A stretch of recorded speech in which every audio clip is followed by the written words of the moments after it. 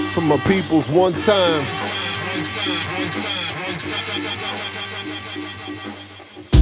Let's get started. I won't cheat you. Let me set apart who is my people. The ones who set What up, everybody? Hey, everyone. Back with Across the Intersection podcast. I'm in here with Eve and Dan. Hey, you guys.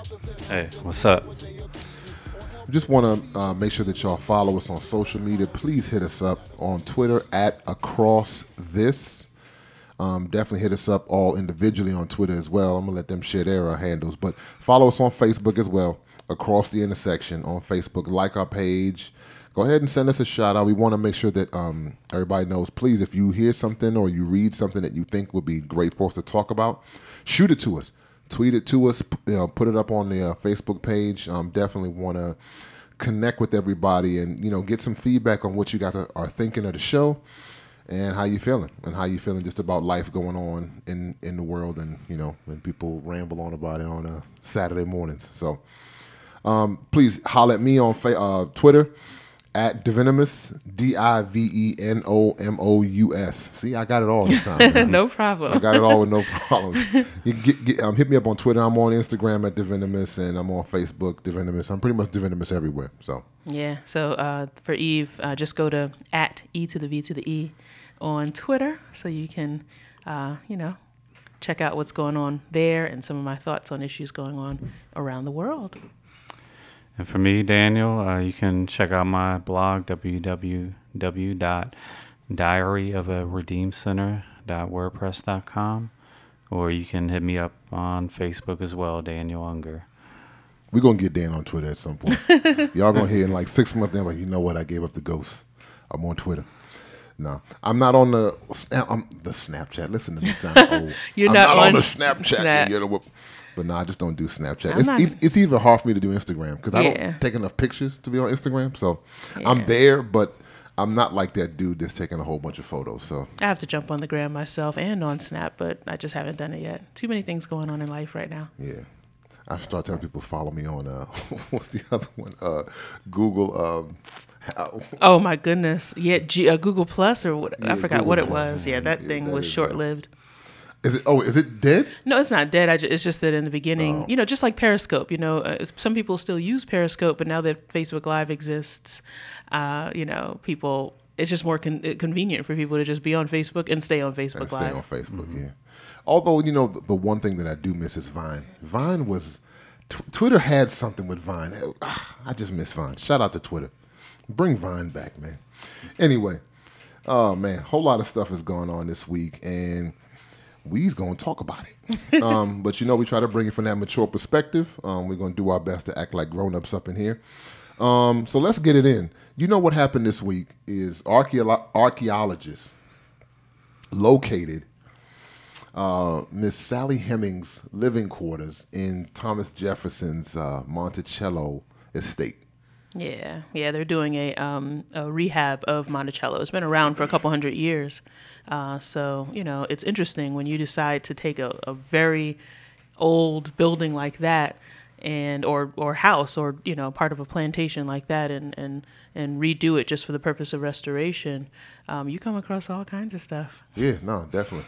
So, I guess apparently they said that they found her quarters where actually a men's bathroom was, that they had changed her room into a men's bathroom.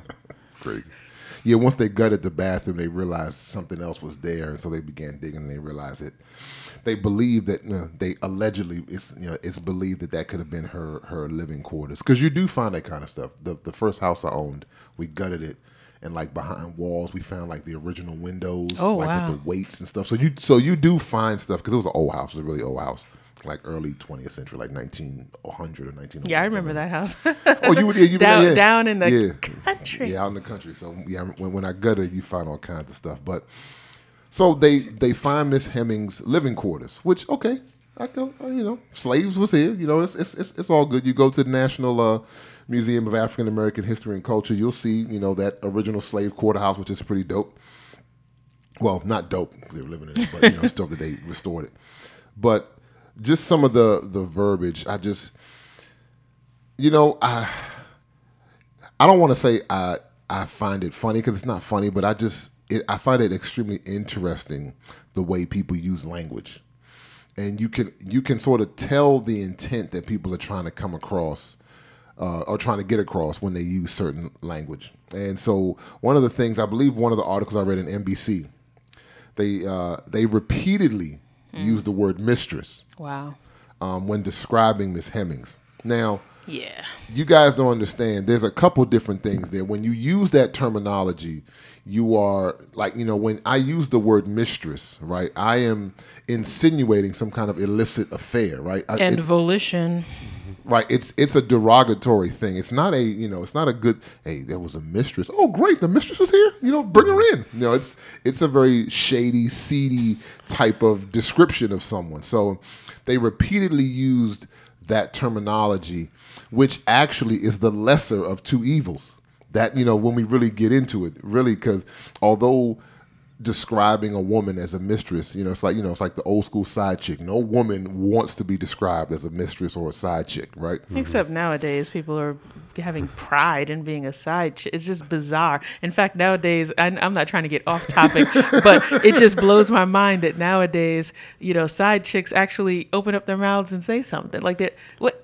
How do you feel as our female representative? It's just bizarre. It's like, lately, just with celebrities and people like that, the side chick will pop out and say, well, it say something against the wife or say something about the relationship. You're a side chick. You're supposed to be ashamed. What's going on here? Yeah, there's no shame. There's no shame, exactly. But here's the crazy part. I think that in particular, they took to describing her as that, because that's actually better than describing her what she probably was. Yes. Which is property, which is like a plaything for Mr. Jefferson. That was probably a more accurate description. Yeah. But they're not going to describe her like that. They're going to use the term mistress, because that gives the implication that there would have been some consent, and there would have been some, I don't know, volition. You used volition earlier. Yeah. The issue is just simply incorrect. In 1774, Thomas Jefferson actually inherited Sally Hemings as his property. Wow. And so, and not only that, but there is a decades upon decades age difference. So if he wasn't wrong with respect to a sexual relationship with property where there's a power differential which questions whether, by nature, whether there was real consent, then there's an issue concerning the age difference and how early that relationship took place. Yeah, so basically, like you said, there is a power differential. Like we consider nowadays, if, of course, if an adult is in a relationship with a minor, by law, it's not consensual because of the power differential. There we go. And now how much, how great a power differential, can there be between a master and a slave? That's the greatest power differential you can have. So to even hint at that it was consensual or that it was volitional is just plain wrong, because again, if you're a slave, then and you're left with the choice of either having sex, with a master, or being beaten halfway to death, or being killed, period. What are you gonna choose? Or even being relegated to the fields. Yeah. I mean, some people actually. Again, this is you're between a rock and a hard place. Right. Do I work out in the field? I think there was a movie that came out about slavery recently where this was exposed, this sort of rock and hard place decision on the part of slaves, if they even had decision, was exposed because one person said to the house slave, "Oh, you're lucky, you get to stay inside. You don't have to work from can't see to, or you do work from can't see to can't see, but at least you're not under the hot sun. You get to wear these nice clothes because when the guests come over, you need to look like something." But then the house slave said to the field slave, "You are not under this man's eye or his wife's jealous eye for, for 24 hours. You actually have, yes, you're bent over and you're working in those fields, but you're not under that watchful gaze all the time. At least the fresh air comes past your nose. And so, again, it's a really interesting discussion, but she definitely was a house slave. Yeah, what I just find interesting about much of America's revolutionary era, because, to Dan's point, it wasn't just master slave. It was a man who was in such a aristocracy in this country. He was the third president of the United States. I mean, this is just not like a dude who had some money who owned slaves. Thomas Jefferson was the elite of the elite of the elite. But it also speaks to how we, and I say we because I live in this country, right, is how we try to make sure that we gloss over all of the, unmentionable areas of the Revolutionary era heroes, all those heroes from that era, right? Washington, Jefferson. These cats owned slaves, yet that's not spoken of. Typically, it's, we talked about the symposium that Rasul Berry did last week in Silver Spring, Maryland. And one of the things, and I actually went back and looked it up after he said it. Mm-hmm. He said 30 lines after the opening line in Declaration of Independence, we hold these truths to be self-evident, all men are created equal. He said, well, if you read 30 lines down, it goes into how they considered the Native Americans complete savages that don't deserve this country, and et cetera, et cetera. And I was like, really? Like, I didn't even know that was there. I went back and researched it after he said it. So I just say all that to say, with the Sally Hemings thing, I found a similar scenario when I went down. My wife and I years ago went down to Mount Vernon, Virginia, George Washington's home, and it's a similar kind of a glossing over of the fact that he and his wife owned over 300 slaves. It's like, oh, by the way, they owned some slaves. But anyway, George Washington, it's kind of whoa, what? He owned 300 people, Now, I understand he's the first president, and, he helped get the country, liberated from Britain, et cetera, et cetera. That's all fine. I'm not saying to downplay any of that. That's really important.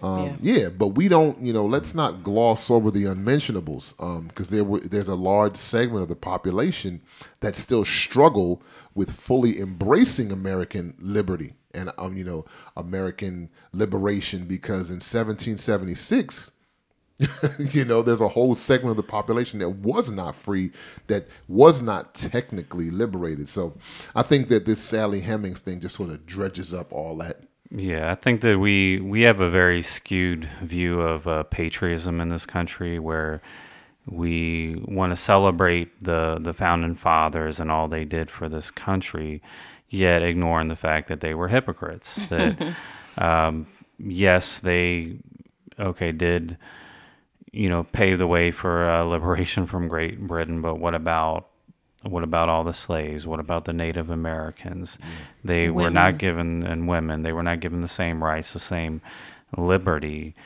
And, I think that acknowledging these things is not unpatriotic. It actually, I believe it is very patriotic to acknowledge the faults of this country and work on becoming a better country. But we can't do that if we gloss over history and pretend like these things didn't happen. Exactly. We need to realize that human beings are three-dimensional. Every last one of us has contradictions within our character. We're human beings. Right. We're not just sort of that two-dimensional, picture of George Washington or Thomas Jefferson or even Andrew Jackson, who, I think had more bad than good on a screen. These are three-dimensional people. And I think what you're saying is absolutely right, Daniel, because that's the reason that for 2 centuries, Jefferson's descendants have been denying Sally Hemings and denying the 6 children that she had with Jefferson for 2 centuries. And not only them, but the American people, because Thomas Jefferson was a genius. I'm talking about intellectually. I'm talking about he was a Renaissance man. I mean, he brought a lot to the table. He wrote, our founding documents. So we're talking about someone that people have really held up. But for some reason, they can't see how a man who speaks about freedom holds several hundred slaves and did not free them. Even Sally Hemings, he did not free. He never personally freed Sally Hemings. And when you look at, as early as 1802, he was accused of having that relationship with her, and he didn't deny it then.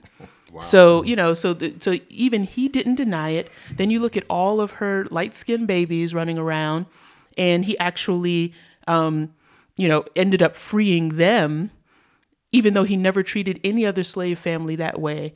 And then in the last part of last century, I think it was 1998, they finally did a DNA test of Sally Hemings's relatives, and they found a link between them and Thomas Jefferson. So, there's so much evidence saying she was the person that he used in that way. They had children. Those children had descendants who are still living right now.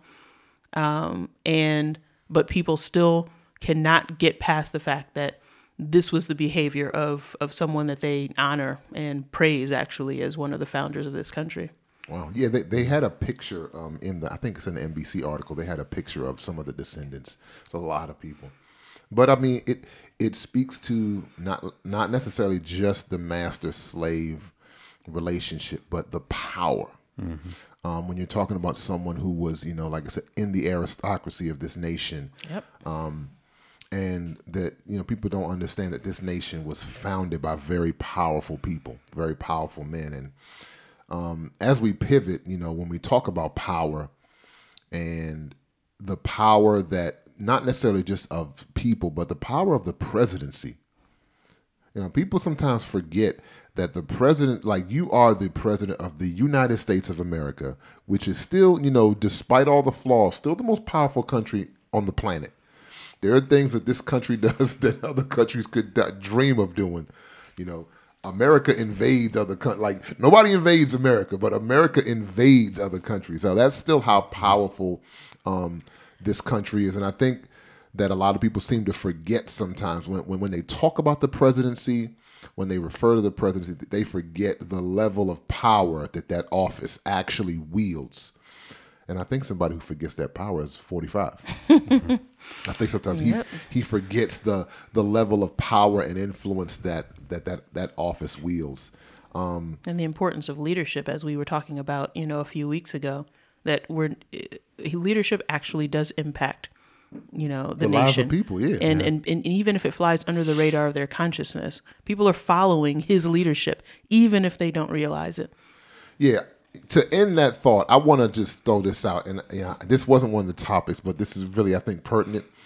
So this week, because of the 4th of July, NPR actually tweeted out the Declaration of Independence, right? Oh, yeah, I saw that. Like the literal Declaration of Independence. They were, of course, it's more than 140 characters, so it was a series of tweets. Yeah.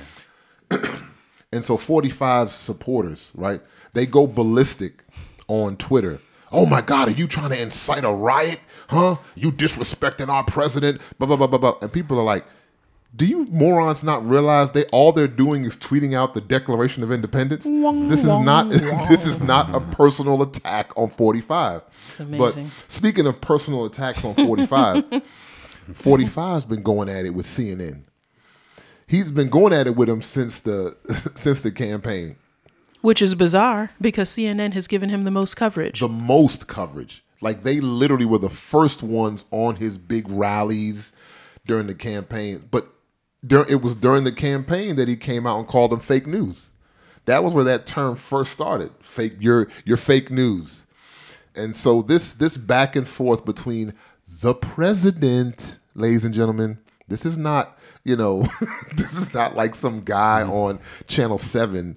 This is the president of if you haven't realized where we are in 2017, the president of these United States is having a pissing match basically with CNN. You're supposed to be above that. I think someone, not that this would work, but somebody needs to go up to Donald Trump and say, you are above the fray. You're the president of the United States. You are you're the head of our military forces. You're above that. Let the little people have these types of discussions. Yeah, well, you would think his advisors would hold him in check, but that doesn't seem to be happening. This is, everything that's been going on with him has been unprecedented. Exactly.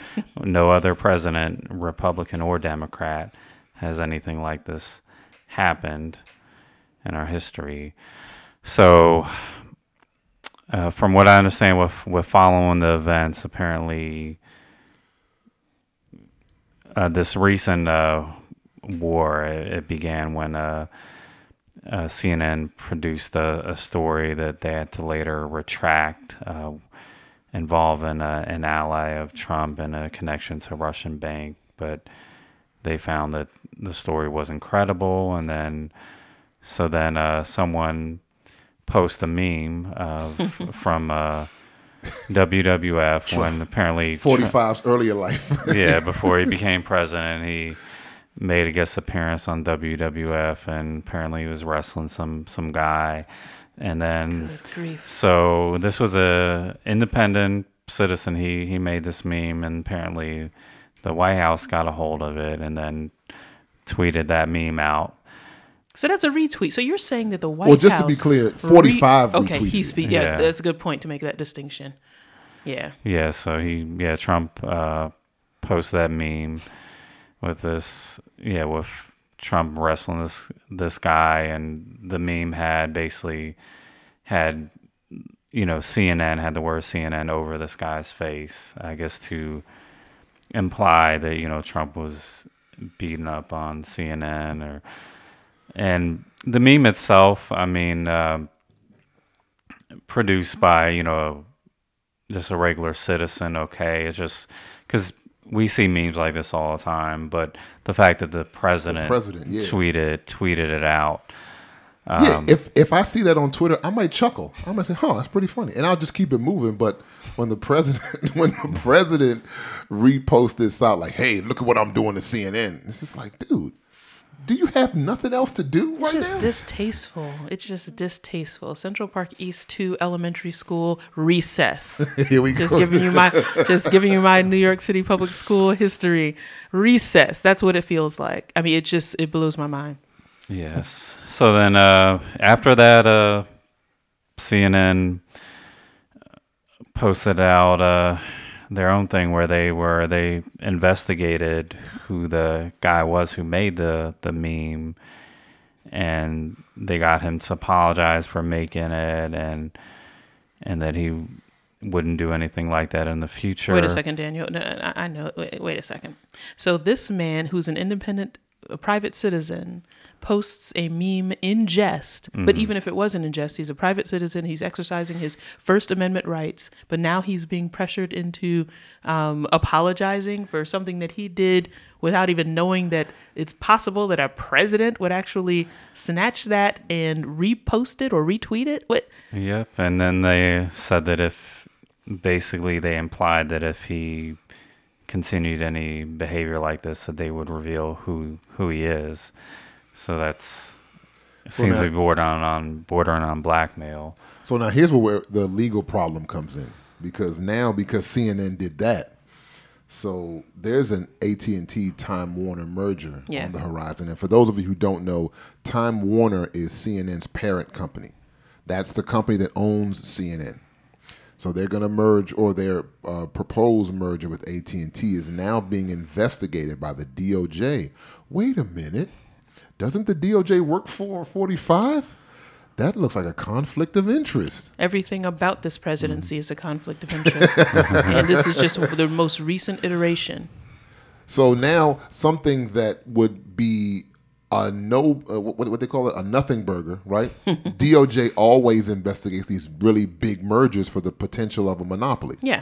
They would investigate it anyway. I remember Microsoft back in the 90s. I remember Google. They will investigate these mergers when big companies try to buy other big companies or merge with other big companies to prevent monopolies. If I'm not mistaken, they shut down the Sprint T-Mobile merger from like 10 years ago. Sprint and T-Mobile were trying to merge, and they ended up not allowing them to happen because it would have been a monopoly. So it's nothing on the surface, but when you have the backdrop of Trump body slamming CNN on WWE, now you throw in this weird, this weird conflict of interest, because now it makes people question the motives of DOJ.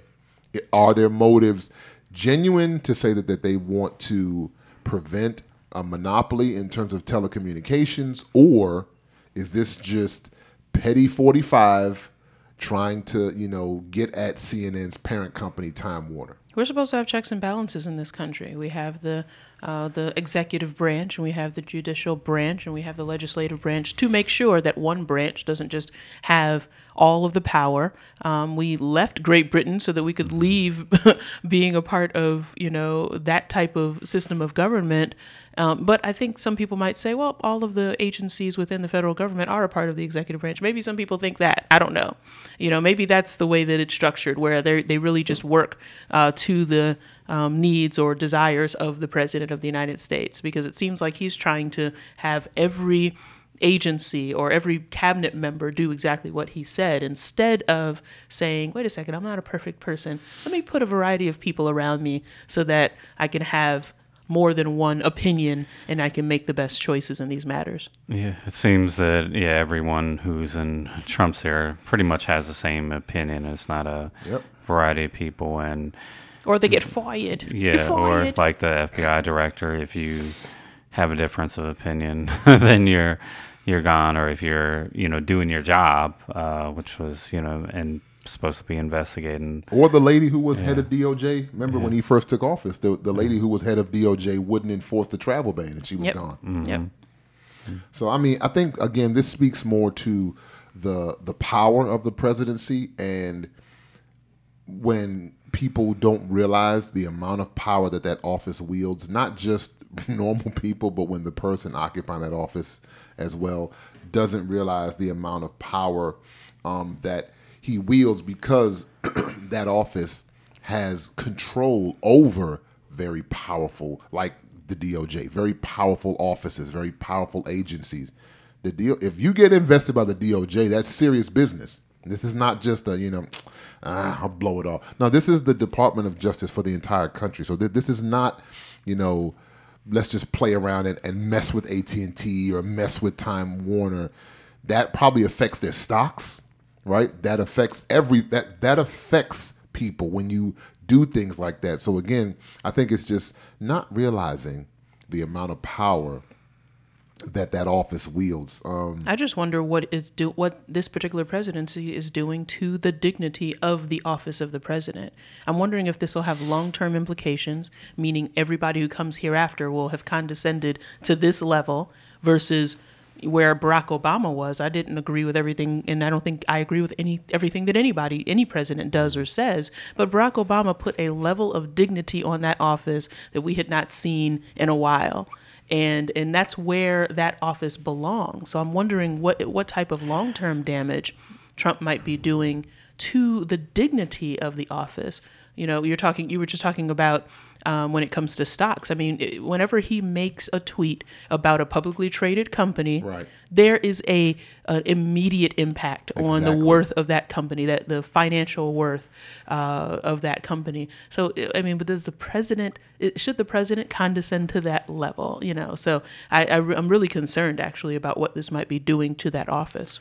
Yeah, well, fortunately, with 45 with Trump, it's almost like you're having a toddler or a child as president, and he's going to do what he wants to do. He doesn't, consider the impact that it has on the economy, the nation as a whole, on private citizens. It just, he's acting like, and it's one thing where you encounter someone on Twitter or Facebook and they just kind of act childish and make all these and it's just one person and you can kind of deal with it. But when it's the president of the United States, it just takes it to a whole new level. So I think it will inevitably have long-term consequences. Now, what that looks like, maybe in the future they're gonna reshape the power that the office of the president has due to what looks like an abuse of power. Maybe there are going to be more checks and balances than there currently are. I'm not sure.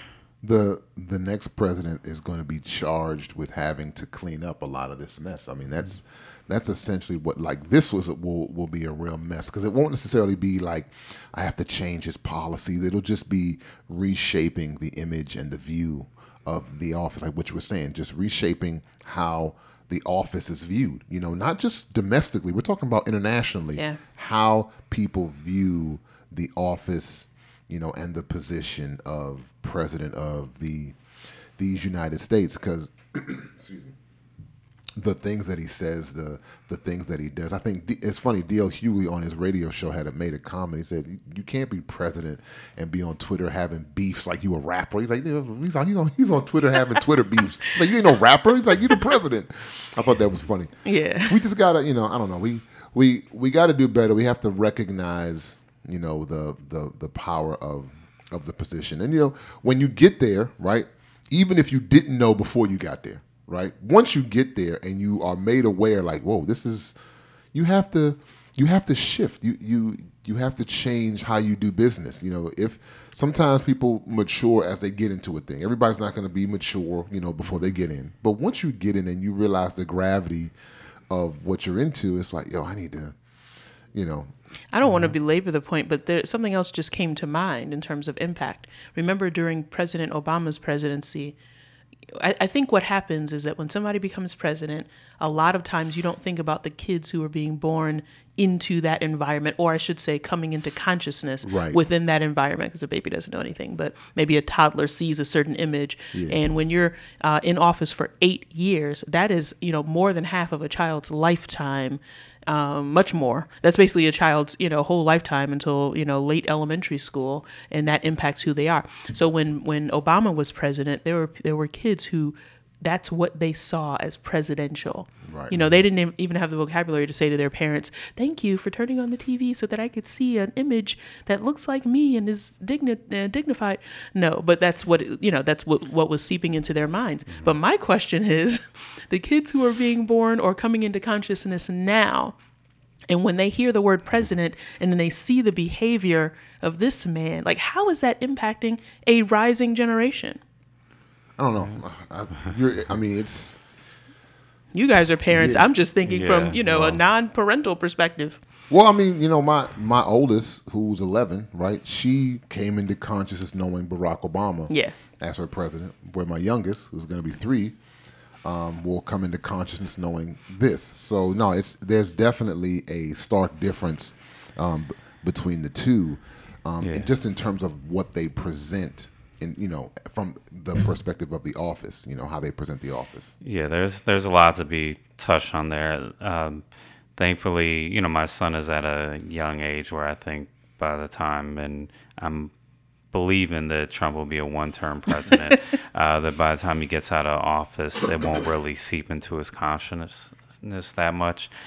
But yeah, just the comparison of Obama and Trump, and again, there were a lot of things that I disagreed with President Obama about, but I can say as far as how he carried himself as president was very dignified, and compared to Trump, is very the opposite, very undignified. And, you know, it also gets into, you know, the question about, you know, just comparing the fact that, you know, Trump being a black president and Obama being a black president, Trump being a white president, that now you get the comparison, Obama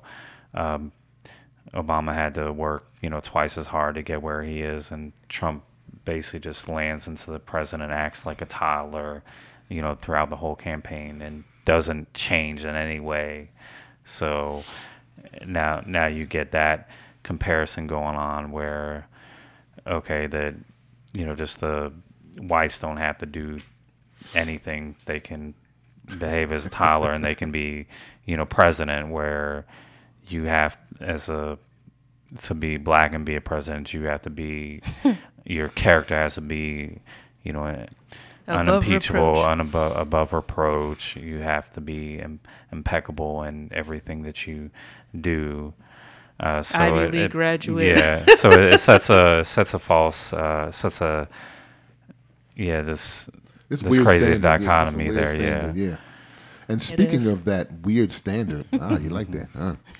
It's the way that officers treat suspects, right?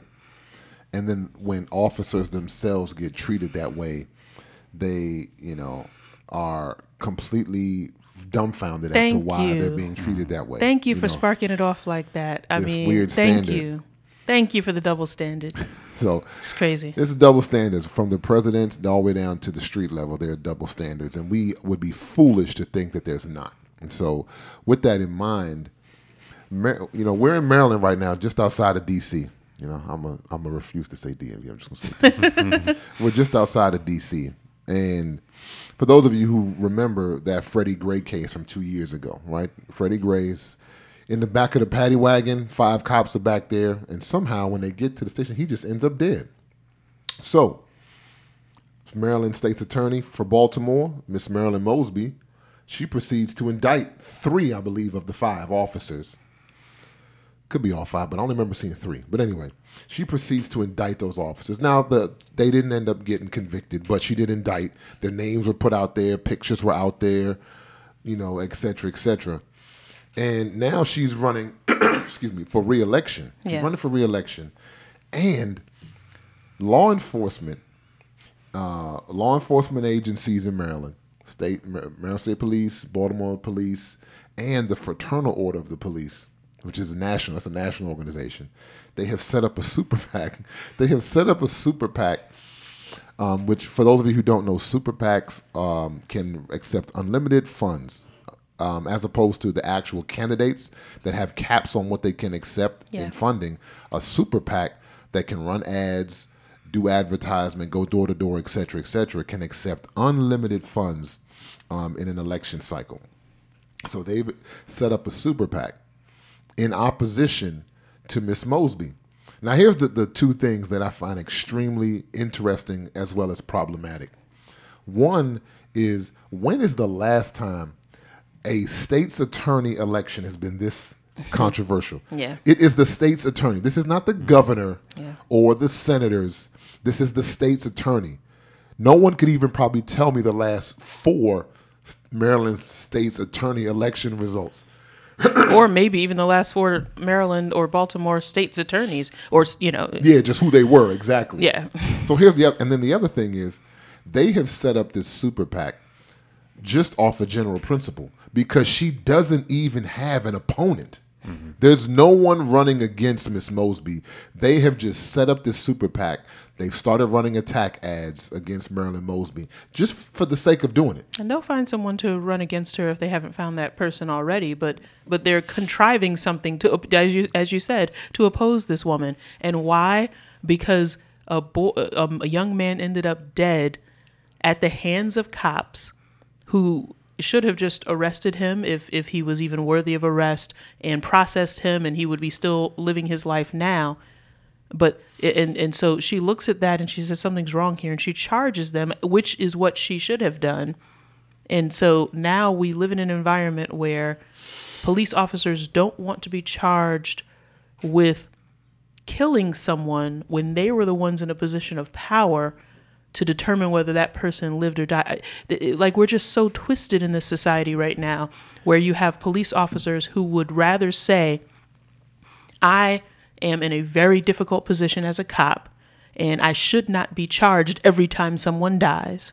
Well, of course, on the surface, that makes sense. But the reality is that when you as a cop confront a suspect like Freddie Gray, you have a gun, you have the power, the physical power. He has none of that. The only thing he might be able to do is run away. Not only that, you have been trained with respect to how to deal with suspects. He has not been trained with respect to how to deal with someone who has a gun in his face, who has, who's put him into a position of helplessness. And then he's being blamed for his reaction as an untrained citizen, and you as a cop are not being held to account. But you think that that's perfectly okay, and to the point where you want to damage the reputation and the life of someone, or the future prospects of someone who actually holds you to account. Something is wrong there. Yeah, that's a good point. The fact is, that, again, police are trained to handle these situations, to be able to deal with potentially violent situations. They're supposed to be trained on de-escalation. Yep. but oftentimes, and I'm not saying, again, I'm not going to label all police officers. I don't believe that it is all police officers. I believe a good majority of them do their job, but unfortunately there are a lot of cases coming to the surface where they've done the opposite of de-escalation, where you see this officer and a suspect who's unarmed, and an officer is shaken, got their gun in the person's face, and so this person who has a gun in their face is supposed to act calm, collect, while the officer's nervous, just nervous, shaking the gun. That makes absolutely no sense. But further on to the point, as far as this particular case involving the police and running against, campaigning against Marilyn Mosby's re-election campaign. The fact is, it seems that police, more than any other group, they will stick together. They will defend each other no matter how wrong they are. Yep. And that's what you see here. They, just on principle of the fact that Marilyn Mosby prosecuted the officers, they're up in arms because they feel it's a slight or offense that she would even indict the officers. How dare you, right? And now we run into the situation where, okay, this is one situation. Yeah, Marilyn Mosby in her re-election campaign, and now the police are, running this conglomerate against her. But I don't believe that we should just look at it as one situation. This is going to influence maybe other states' attorneys or others who want to prosecute cops. Yeah. Now they've got this in their mindset. Well, if I prosecute a cop, now I'm going to have the whole fraternal order of the police coming against me. Oh yeah. When no, it's just this one or two cops or whatever. I'm not prosecuting the whole police department. I'm prosecuting this cop who potentially unjustly killed the citizen, but now they're not able, or now they're fearful of taking these cases because of the repercussions that are going to come against them. Oh yeah, don't get it twisted. The Fraternal Order of Police, they are sending a statement. They are making a statement saying, you see what we're doing to Marilyn Mosby? Now, Marilyn Mosby is state's attorney for Baltimore, which is a majority black city, which means she'll probably get reelected regardless. But don't try this in Wisconsin, or don't try this in South Carolina, because we'll bury you, right? So they're making a statement. Maryland State Police, that's one thing. That's a state level police law enforcement organization. But the Fraternal Order of Police is national. So no, I believe that they are making a statement, like what you were saying, Dan. Any other DA, any other state attorney from any other state, you see what we're doing here in Maryland? Don't get any ideas. Don't get any crazy ideas about trying to prosecute or indict police officers, because we'll bury you. And we keep on saying, most cops are not bad. We're just talking about the bad apples. But when you look at their organization, how accurate is that? Especially when the good cops, who are supposed to be the majority, actually won't stand up because there's a blue wall of silence. They won't, as a whole, stand up and try to root their profession of these sort of ne'er-do-wells that have been killing people, actually murderers who've been killing people. They won't stand up and say, no, we want to purify our profession. Most of us are good. But going back to what you were saying, when you look at the organizations that have developed around them, I think that there's something going on, I don't even want to say under the surface. Something is happening that's really going to blow up in this country. Well, because you have it's the institution. Remember, we talked about this last week. Exactly. It's the judicial institution. Mm-hmm. And so there may be some good cops in there, which I do believe that there are good police officers in there. But if you're in a corrupt institution, there's only so much you're going to do.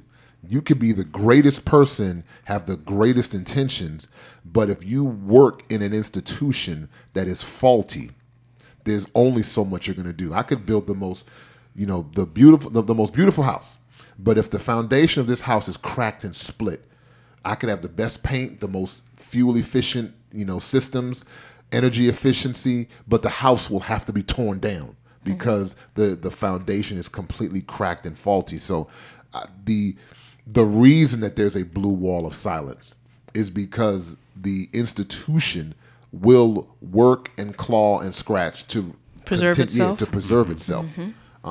I mean, and that's the problem. It's just the fact that they were able to go to these 5 officers who were charged and have them, remember back in April, have them sue Marilyn Mosby for malicious prosecution.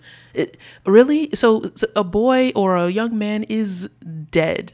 You know, and the people who were responsible for having him slapped around in the back of a van until his spine broke are going to have something to open their mouth and say. It's just, just the gall of it. Actually, like we're what we have right now are police organizations on our hands in different parts of the country who actually have this sense of entitlement, and I think that's dangerous.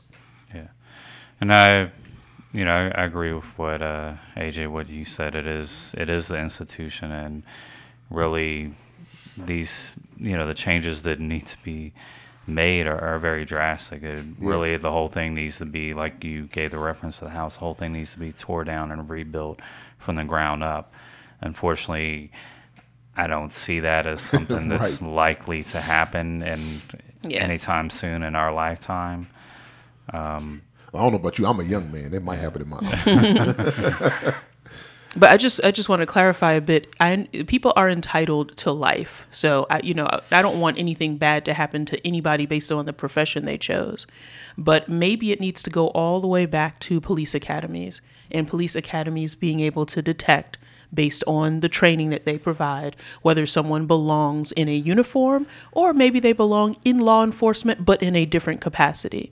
If you are afraid, or while you are armed and someone else isn't, or if you are so angry, and this can happen to a lot of people, so angry with the gall of a criminal to curse at you that you would throw him in the, or to do something like that you would throw him in the back of the van and not secure him, knowing that he's going to bop all around the back of that van and end up dead or near dead by the time he gets to the station. If you are someone with that kind of personality, that person should be rooted out at the police academy level.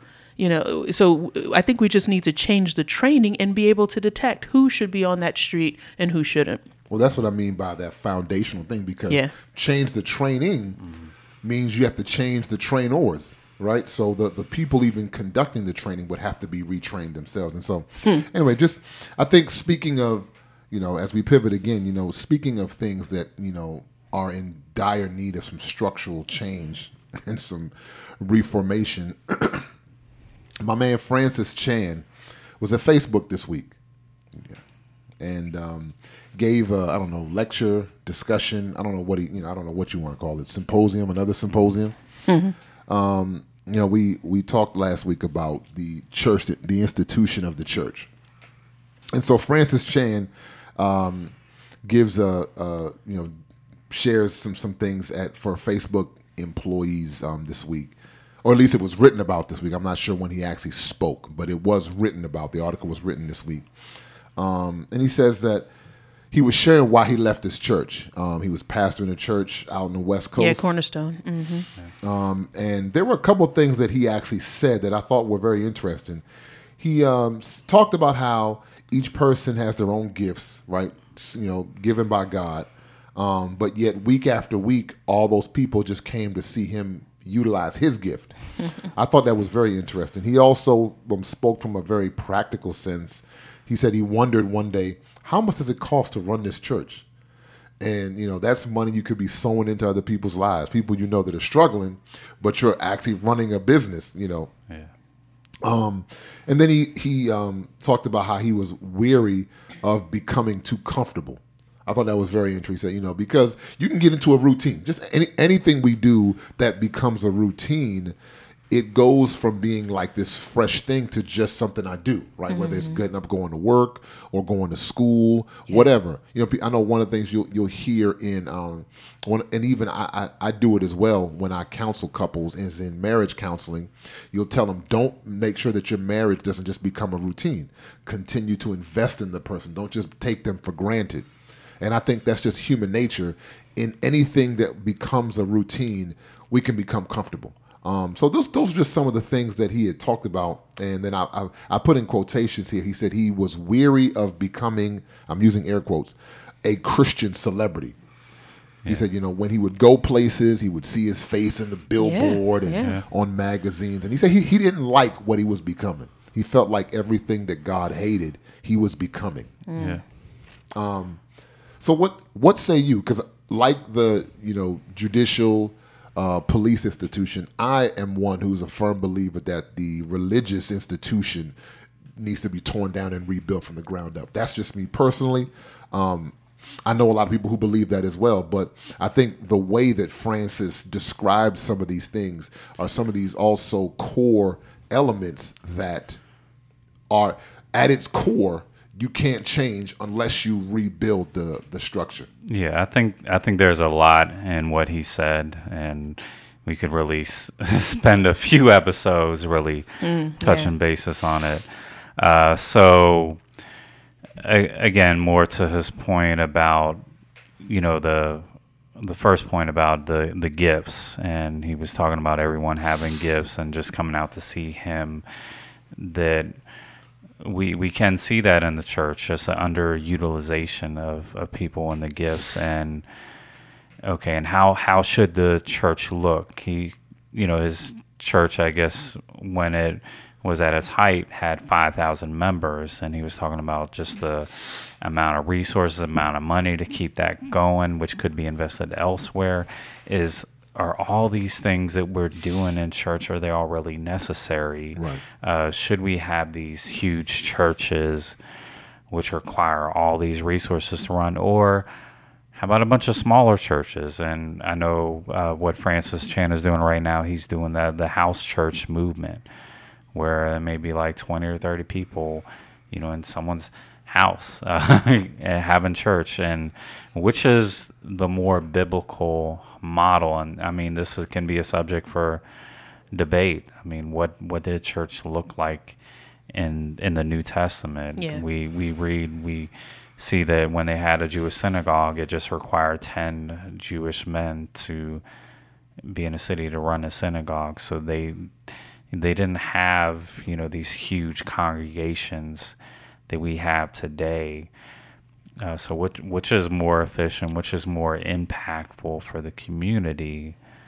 So this is something, this is something that is up for debate, and we're not going to settle this during this discussion, which is better. But for those of us who maybe go to a larger church, really, let's examine these things. Is that really the best way to do church? Yeah, I really like the way that, I like the way he came to this conclusion. When I say I just mean that I can understand. In 1994, he and his wife start Cornerstone, and it grows and grows over time. And 16 years later, after he's written Crazy Love and written other books and become basically a celebrity pastor, he even went to Legacy a few years ago when I was there at this annual discipleship conference in Chicago that I go to almost every year. He even went to that, and he's all over the world.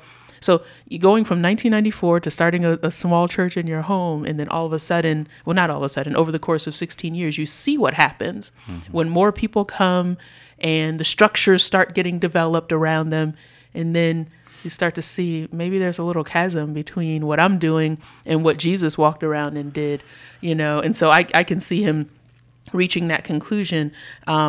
But, one thing that's interesting, I understand what he says about the fact that, the church should be an organism like a family, and everybody's, just like in the New Testament, everybody's gifts are being utilized.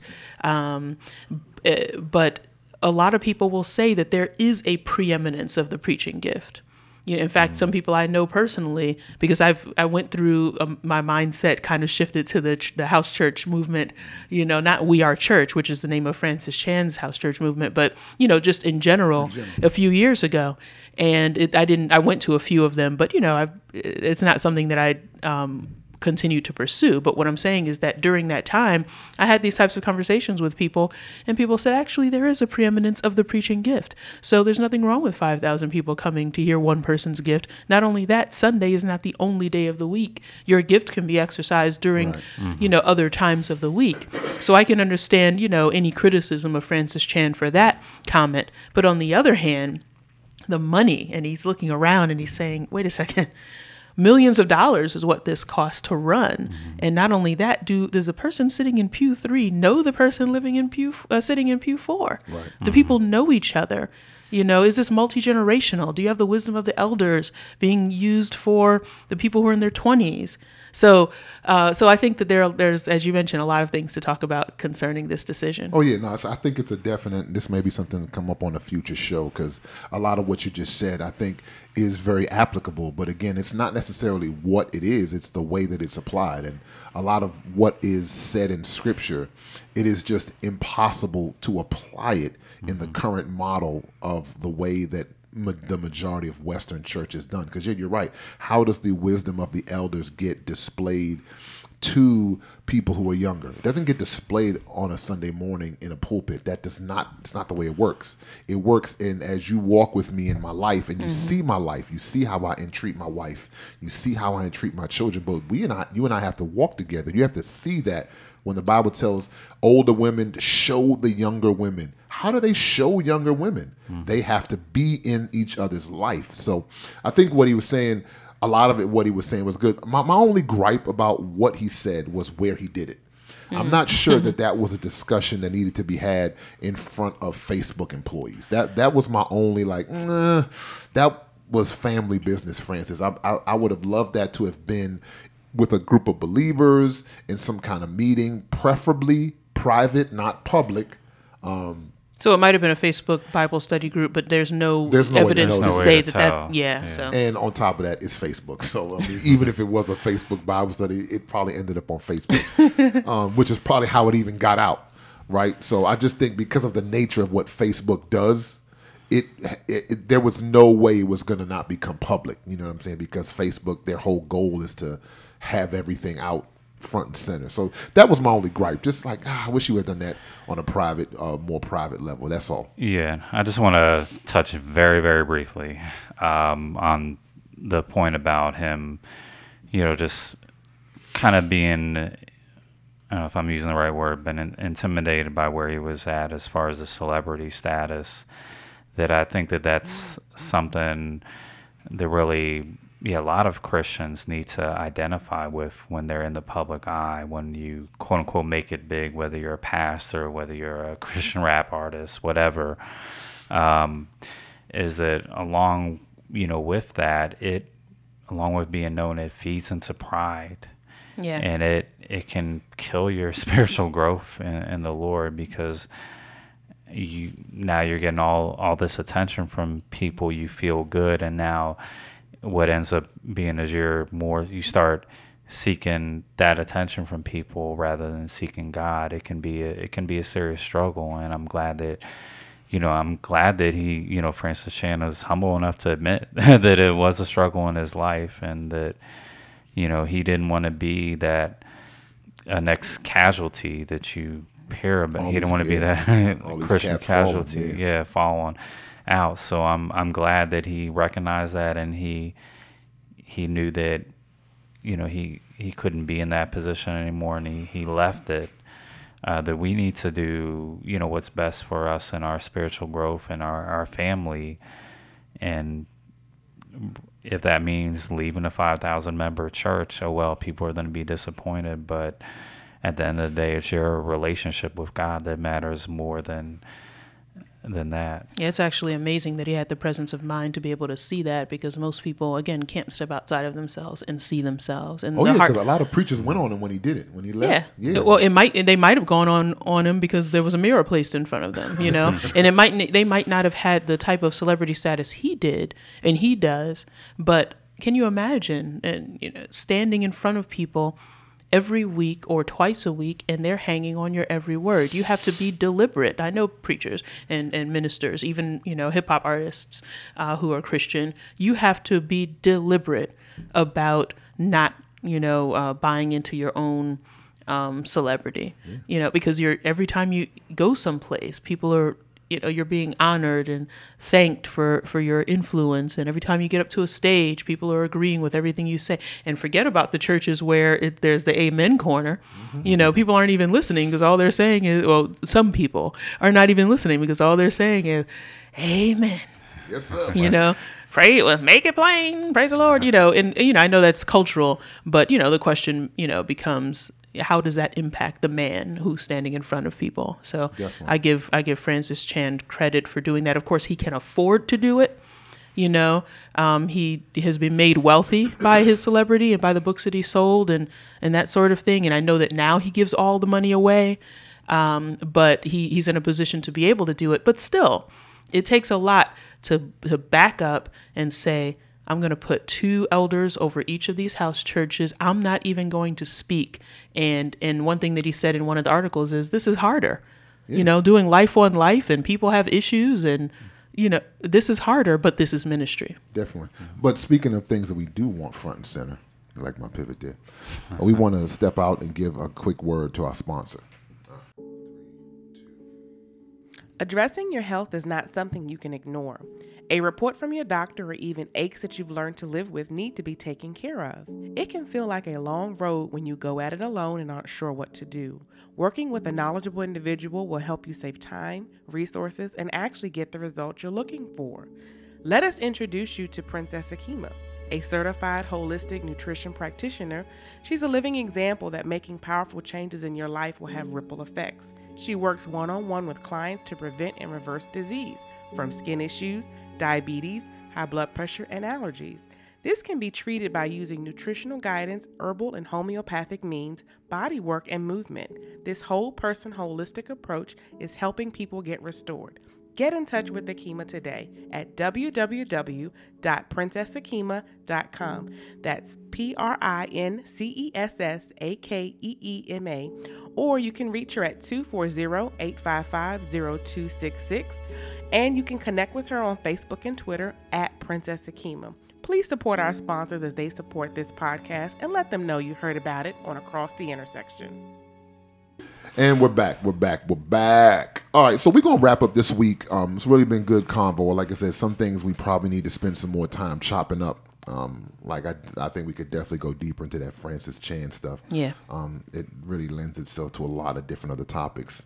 But just staying in that same sphere. This week in the news, right? So, what is this? For those of you, this might be your first time listening again. This is when we, as believers, again, I'm never going to exclude myself because I believe in God, but sometimes we just have that bad habit of publicly putting foot in mouth. Tasty. Foot and mouth disease. Right. We got foot to mouth disease. And so our friends over at Hobby Lobby, this is not exactly verbal, but it is based on past verbal things that they've said publicly. Wait a second. What is Hobby Lobby? Some people, for some reason, have been on planet Pluto for the past several years and don't know what Hobby Lobby is. So it's not necessarily Hobby Lobby. They're a little knick-knack store. Like, think Big Lots. Think that if you're a little older, remember Ames? Remember that store, Ames? Oh, my goodness. Yeah. Or I know up in New York, they had National Wholesale Liquidators, just stores like that. They just sell little odds and ends, a whole bunch of crap imported from China probably. But their owners are very outspoken Christians. Okay. And they were coming out against, I remember when Obama was forcing companies to support abortion. Was it abortion? And not to support abortion, but I think this has to do with, exactly. Yes, I'm sorry, to provide health care for birth control and abortion, things like that. They were very outspoken in opposition to that. Yeah. No, we're Christians. We should be allowed to, I guess, deny our employees coverage, whatever. But again, you're a business. But you are a business, so you can do whatever you want to. But again, when you make those public statements, be willing to stand out there when it takes assault from all sides. Again, that's the problem with these statements. If you make them privately, it's probably all good. You make it publicly, now you've put yourself in a different sphere because you've chosen to speak out publicly against something that your Christian beliefs would not allow you to do, which is all for coverage to people who work for you, who might not be Christian and who want birth control. But anyway, it's another discussion for another day. So Hobby Lobby is being sued by the federal government for illegally importing Iraqi artifacts. Yeah. They're being sued. Can you imagine the government thinking somebody else is shady? That's that's crazy enough. So, but there's a little nugget in the article that I read. I forget where I read the article. Shoot, but there's a little nugget in the article where the government believes that Hobby Lobby, their Christian owners, are trying to smuggle in the Iraqi artifacts to funnel them to the new Bible museum that's opening up. I'll send y'all the article. It was crazy because they didn't really go into that. They just kind of glanced across it and kept going. I was like, whoa, wait a minute. So, for those of you who don't know, there's a Bible museum getting ready to open up in D.C., and they believe that Hobby Lobby's owners were illegally, the reason they were illegally smuggling these Iraqi artifacts in was to funnel them to that museum. Now, there's so many red flags on that. It's just so many. It's unbelievable. I mean, when I think about what Iraq is Mesopotamia. You guys remember this in 10th grade world history or 4th grade or whatever grade you took world history. Mesopotamia is an ancient, very, very rich in artifacts and very rich in terms of a language and civilization area of the world. It's one of our world's great civilizations, way before Iraq was even heard about. And so, yeah, there are a lot of artifacts over there, and archaeologists do find things. But unfortunately, when you're a company like Hobby Lobby, now Hobby Lobby is claiming, and they might be right, that the artifacts were sent under false pretenses, so the people who sold it to them falsely labeled these artifacts. And so that's their defense, whether it's right or wrong. But you definitely don't want to be a Christian organization even coming into contact with looking evil by taking, first of all, people's legacy from their land in order to support what you're trying to do here. I don't know. So go ahead. Sorry. Yeah. So it just to push it back at again, we can't say that Hobby Lobby itself condoned the illegal smuggling of these artifacts, but they worked with a company in the United Arab Emirates who did smuggle the company. At a bare minimum, we can say that Hobby Lobby made a very, very poor business decision. And I think even that's something to speak on as Christians, that we need to do our due diligence in who we partner with, who we work with. We need to investigate these things. We just can't work with anyone and realizing that there are going to be consequences. These things are going to come back to haunt us. So that's at a minimum. Now, if of course, if Hobby Lobby was a little bit more in the know about what was going on, then that's a whole other can of worms. But I can say at a bare minimum, they were not good stewards over their business. Definitely. Especially when you've been so outspoken about your Christianity and how moral you are and this, that, and the third. Again, you can't be that outspoken about all of your beliefs and then claim naivete as it pertains to illegal smuggling. That's the whole point of this little segment. So again, for those out there listening, everything does not need to be said publicly. Why? Because if you say it publicly, it will come back to bite you in the rear end if you don't have all your T's crossed and your I's dotted. You can believe whatever you want to believe, but certain things don't need to be said, and certain things definitely don't need to be said publicly, because as our friends over at Hobby Lobby have found, when you smuggle in illegal artifacts, people will remember how outspoken you were a couple years ago about your morality. People will not forget. So anyway, like Dan was just saying, I think, even in our business practices, we gotta be mature in how we conduct our business, just like how we are mature in conducting our podcast. So we want to thank y'all for rocking with us this week one more again. Yep, thank you guys. Like we always say, we're going to hit these subjects, hit them hard, and sometimes it's things that hit close to home that we don't want to listen to, but we're going to do our best to bring them from a mature perspective so that you guys vibe with us. So anyway, for Dan and Eve, I want to thank you guys for rocking with us one more time. Catch y'all next time. All right. Peace. Let's get started, I won't cheat you. Let me set apart who is my people. The ones who set in their heart to be believers. Press on to the mark to follow Jesus. When it gets hard, they be seeking the leaders. Fathers that help them heal when they are beaten, or help them see the meaning when they're grieving. Don't follow their feelings that'll be misleading. Yeah, they the ones that keeping it biblical. Keep it 100 when others saying it's fictional. A relational life, that is how it's scriptural. A stay in the light while cats be living typical. Integrity we chose, cause folks is hypocritical. Religious midwit, man, that is how they picture you. Wishing you would go the way of the extinctional. You remind them.